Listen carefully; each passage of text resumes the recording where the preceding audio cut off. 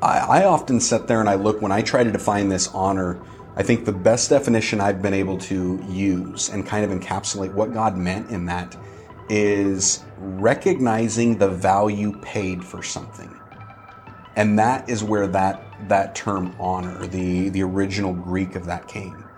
For me, and I've told this to husbands, I've honestly told my wife this. I said, I need to, when I'm honoring you, I need to recognize the price that God paid for you. What was that price? The life of Jesus Christ. That's the price. And I need to recognize that in order to honor her, see her as a daughter, as a princess, as a beloved child of God that had the ultimate price paid for her. God loved her. God loved your wife so much that he gave his only son for her. That's the value. Welcome to the Developing Great Relationships podcast, where we are having conversations to help you understand God's design for great relationships and how to develop the habits needed to achieve it. Now here is your host, Joshua Verwers.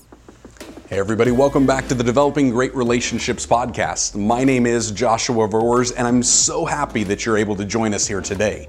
On today's episode, Dr. Mark Majors and I are jumping into some powerful scripture that tells us how we are to have a great relationship. That all starts right now. So we left off last time segueing into 1 Peter chapter 3. And like we did with Ephesians, I want to read this through. This one I actually enjoyed more because where Ephesians had a little bit for wives and a lot for husbands, this one has a lot for wives and a little bit for husbands. So 1 Peter 3, verse 1, it says, "Wives, likewise be submissive to your own husbands, that if some do not obey the word, they, without a word, may be won by the conduct of their wives when they observe your chaste conduct accompanied by fear. Do not let your adornment be merely outward, arranging of the hair, wearing gold, or putting on fine apparel. Rather, let it be the hidden person of the heart with incorruptible beauty of a gentle and quiet spirit, which is very precious in the sight of God. For in this manner, in former times, the holy women who trusted in God also adorned themselves, being submissive to their own husbands, as Sarah obeyed Abraham, calling him Lord, whose daughters you are if you do good and are not afraid with any terror. Husbands, likewise, dwell with them in an understanding way, giving honor to the wife as the weaker vessel, and as being heirs together in the grace of life, that your prayers may not be hindered." Go ahead and read on just a little bit further. Sure. "Finally, all of you, be of one mind, having compassion for one another. Love as brothers, be tender-hearted, be courteous, not returning evil for evil or reviling for reviling, but on the contrary, blessing, knowing that you were called to this, that you may inherit a blessing." Thank you. This is a great passage. Lock and load. It is a great passage. Last one we started with wives. Can we start out of order on this one? I want to start with husbands. Yes. I want to start with this one passage that says, "Husbands, live with your wives in an understanding way, giving honor to them as the weaker vessel, as being heirs together in the grace of life, that your prayers may not be hindered." The first time that I think this hit me, the weight of this, I didn't see the center section at all. I didn't see anything about honoring the wife as the weaker vessel and being heirs. All I saw was, husbands, live with your wives in an understanding way, or else you're hindering your prayers. And I instantly thought, there is no use for me to ever pray again because I'll never understand my wife and I'm just going to hinder them. What does it mean when it says, because it's not saying understand your wife, but it's saying live with them in an understanding way. Big difference. Big difference. The joke I make is God would never suffer men with an impossibility to understand. Men and women are made different. Right. We're never told to understand our wives, ever. Wives are never told to understand their husbands. Understanding way is an attitude of graciousness. It's attempting to know and get knowledge of the actions and attitudes and behaviors of their wives. Okay. Instead of saying, "What do you do it that way for, woman?" It would say, "I've been watching you and I'm curious because I really like what you're doing. Tell me about how you came to the decision to do it that way. That's fascinating." All right. So having her talk about her thought process, having her talk about herself, her feelings, her emotions, listening to it, becoming the wife detective. Yeah, kind of studying our wives, Just learning studying about them. it, yes. Not making the assumption they're just like you. Right. Yeah. Understanding their emotionality, their nurturing nature. Women nurture. They're very profound at it. And so honoring them, paying attention to how they do things, learning about them because you don't know, Yeah. and then honoring them as a woman. Yeah, that word honor, because we jump in here. I mean, it starts off and it says, live with them in an understanding way. And you're saying that's the attitude of understanding. It doesn't mean you do understand, but it means you're trying to understand. That's your intention. But then it goes in and it says, honor the wife. Before we even get into the weaker vessel part, because that's something else we need to tackle, but just the honor aspect. How do you define honor? Well, the most powerful image that comes to my mind with respect to honor is, I am married to the daughter of the living God. Well, it talks about the heir, a joint heir in this grace of life. Amen. This is the daughter of the living God. And her dad is the creator of the universe. Yeah. And I better honor her as being that girl, that woman, that prize, you know. Yeah. What a glorious thing to be connected to God through marriage with your wife. Right. Such unity. Yeah.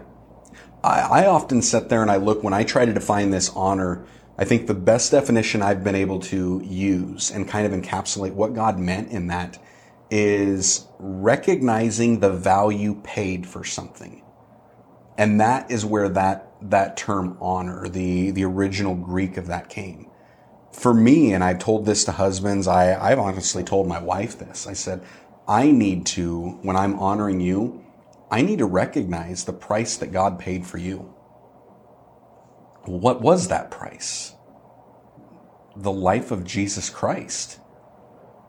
That's the price. And I need to recognize that in order to honor her, see her as a daughter, as a princess, as a beloved child of God that had the ultimate price paid for her.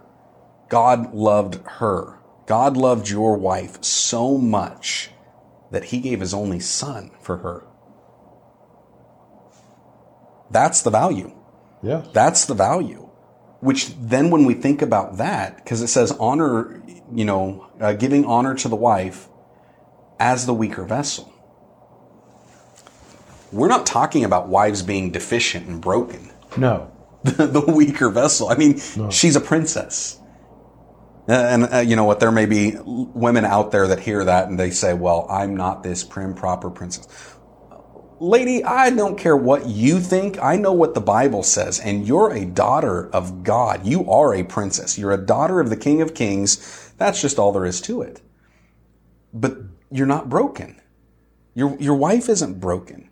What does that weaker vessel mean? Well, people have translated that in different ways. I think there's an element of, Paul talks about the woman was deceived, somebody who can be manipulated. That's in there. Physical liability. Okay. For the most part, You know, I can take a good fall down on the ground and bounce, nothing breaks. I can pick up a 15-pound maul and slam it into oak logs and split them. It takes quite a bit of effort to do. And so physically, I'm stronger than my wife, although we're about the same height. Yeah. You know? Yeah, and that's even just pure human genetics. Yeah, it's pure human genetics. But the one I like is a fine crystal glass. Yes. Value is extreme. Yes. It's exquisite. Beautiful, precious, functional. Able to hold the liquid without a drop getting out. It's not flawed in any way. Yeah. And I like to think of us as cracky mugs. Well, and I think last time we briefly touched on Colossians, where it talks about husbands, don't be harsh with your wives. Yes. I think about this with, them being that weaker vessel. Maybe it's just the vessel part that got me thinking of like fine china, fine crystals. Sure, it is the vessel part. Which then makes me think, husbands, don't be a bull in the china shop. That's right. Don't walk in and cause destruction. I mean, if we're honoring her, realizing, and that's the other part, the honor, the value, the price, fine china is expensive. Those crystal dishes, they're expensive, they're pricey, and they serve a great function. And they're desired. Very much so. Desired. There's another portion of that week that I often think of, but I think it touches on it a little bit earlier, where it starts to talk about the wives. So if we can, I want to jump back up there. It starts off and it says, wives, be submissive to your husbands. That submissive is the same thing we talked about in the last episode with Ephesians. It's coming under the mission, because of the authority structure that God has created. Mm-hmm. But it says to be submissive to your own husband, that even if some do not obey the word, they, without a word, may be won by the conduct of their wives when they see your chaste or pure conduct accompanied by the fear. That fear, we're talking about a reverential fear in that, and it's basically the respectful fear that you have towards God. Yes. I looked at this one time with Genevieve. So before I really got saved, I was in this am I not going to serve God type of a deal. Ultimately, I was a rebellious heathen. That's who I was. And Genevieve did not want to do that. She was going to church on a regular basis. Every morning she would wake up, Sunday mornings I'm talking, and she would say, Josh, do you want to go to church with, the kids and I? Nope, don't want to go. But every week she would invite me. This went on for months. Never belittle me, never berate me. She was not beating me up at all. It was just a nice invitation. And then I remember this Sunday where it's 2:00 in the afternoon. She's not back yet. Now it's 6:00 in the evening and she's not back yet. Well, here it is 9:00 and she comes back. And I'm a little upset because now I have had to fend for myself. I have had to fix my own lunch and my own dinner, and football was over at this point. Well, I asked where she was, and she's like, well, I went to church and we got to visiting afterwards. And so we went out to lunch and we started hanging out a little bit more, and then we had dinner, and then there was evening service and we went there, and then we came home. And she's like, and I just asked you in the morning if you wanted to go to church. I could have got upset, but I wasn't. But I remember the very next week when she asked me, do you want to go to church? I went to church.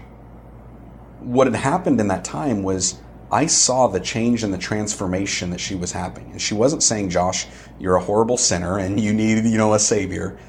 She was just being a pure, chaste conduct.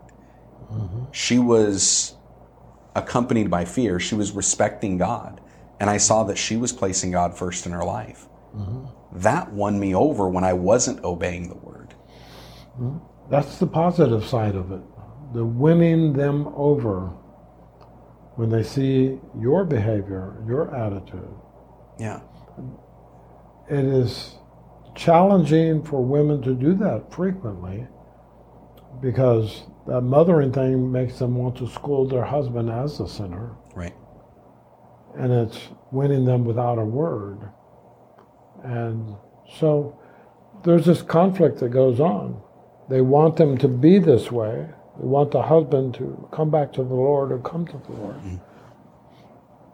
But they don't understand how critical it is for them to live in obedience. Right. Because you're saying to your husband, obey the Lord. And if you won't obey him, the hypocrisy of telling him to obey. Yeah. It's right there. The fight always happens afterwards. And then there's that interesting dynamic of really hypocrisy in that moment of saying you should be obeying the Lord, but by even telling the husband that's what he's supposed to do, she herself isn't obeying in that moment because she's not commanded to command her husband around. Oh, that's right. And I hear frequently some statement like, I just want my husband to step up to the plate and be the man God has called him to be. And they say this in front of their husband.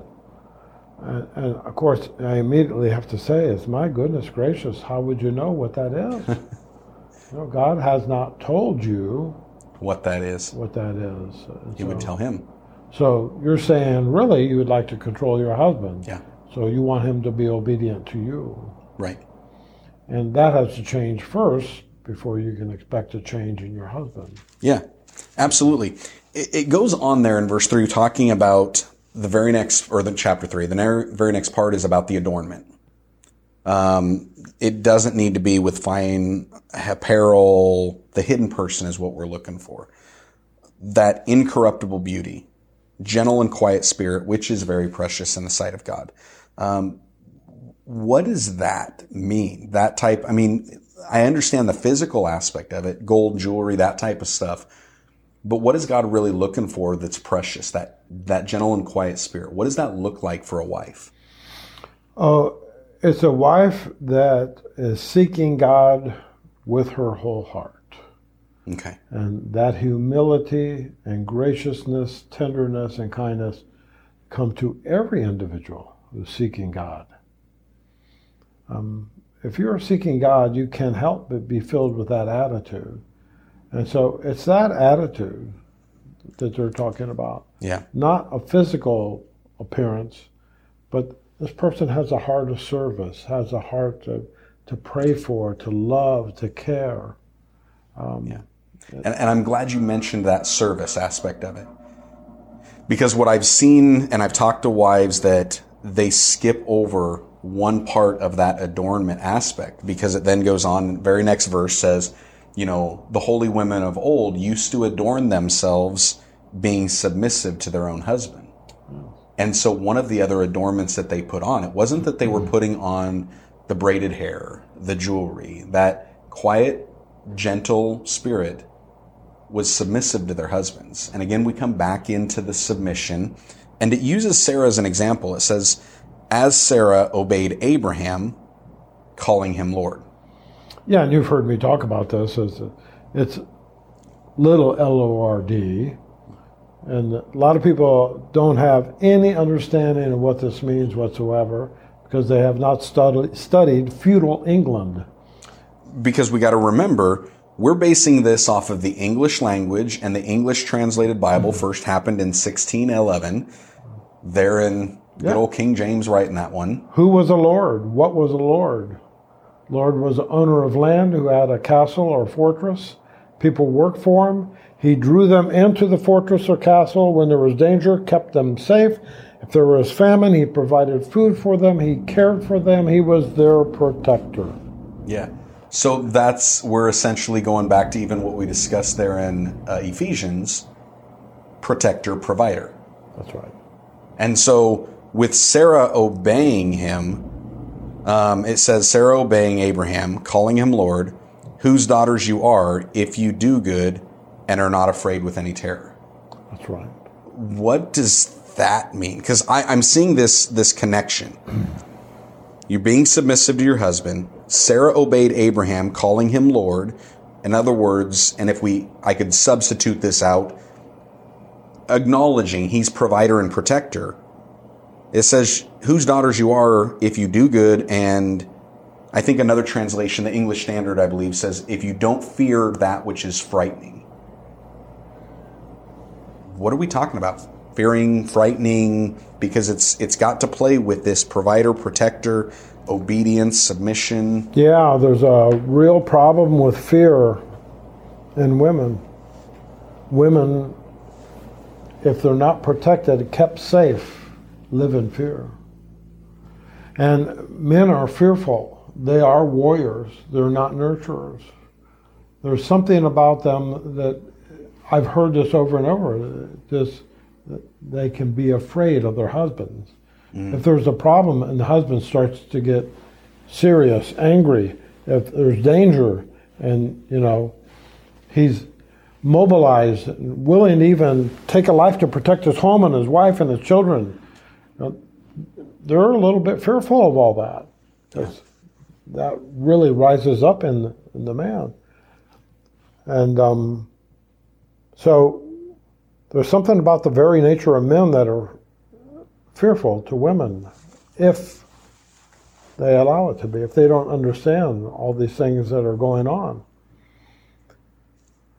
The lord of a castle could come lop your head off if you were doing something wrong. Yeah. If you were poaching the king's deer, you might not do so well. Right.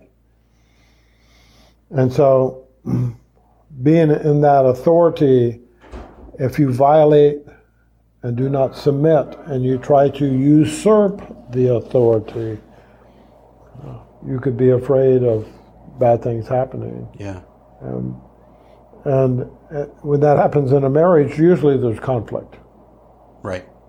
Yeah. And so that's how I perceive the verses. I've seen that play out in people's lives. Yeah.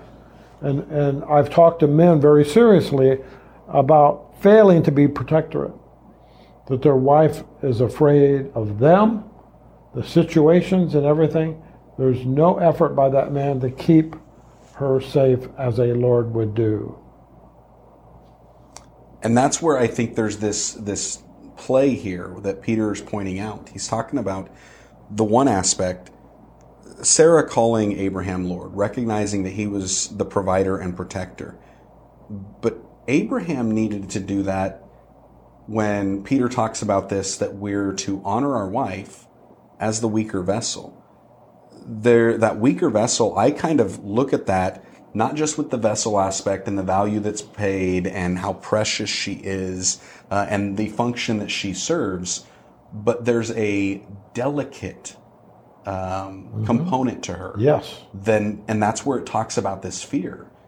Yes. That fear can utterly crush and destroy her, and I need to do everything I can to protect her.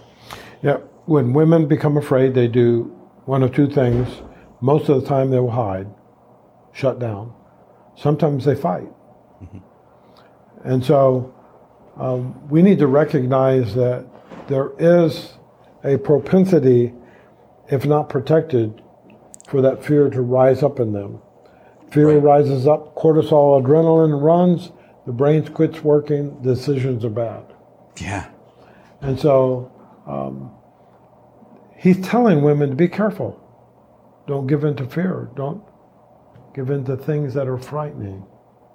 And there's the responsibility for the husbands too, to be able to see, is this situation that my wife is heading into, is this a fear trap? Is this going to hurt her? Oh, live in an understanding way, hey? It's all starting to piece together. Yes, it does. I know this is a kind of a sticky place where my wife and I, we've went through this. There are relationships that she has, or has had, I should say, that these relationships caused her lots of pain, lots of fear, because she would go into them afraid of what they would say and how they would react. And as a husband, it's hard because I would sit there and I would tell her, it's like, I'm not going to boss her around. I'm not going to dominate her. I'm not her God. And she ultimately needs to be able to make those decisions herself. But I have a responsibility to be obedient to God myself as well. And so what I've often done is I've told her, Genevieve, as your husband who is called by God to provide and protect you, I think that this is a dangerous situation and it's going to cause you harm. Now you need to decide what to do. Mm-hmm. Of course, she's gotten mad at times because she knows that means I'm saying I wouldn't go if I were you.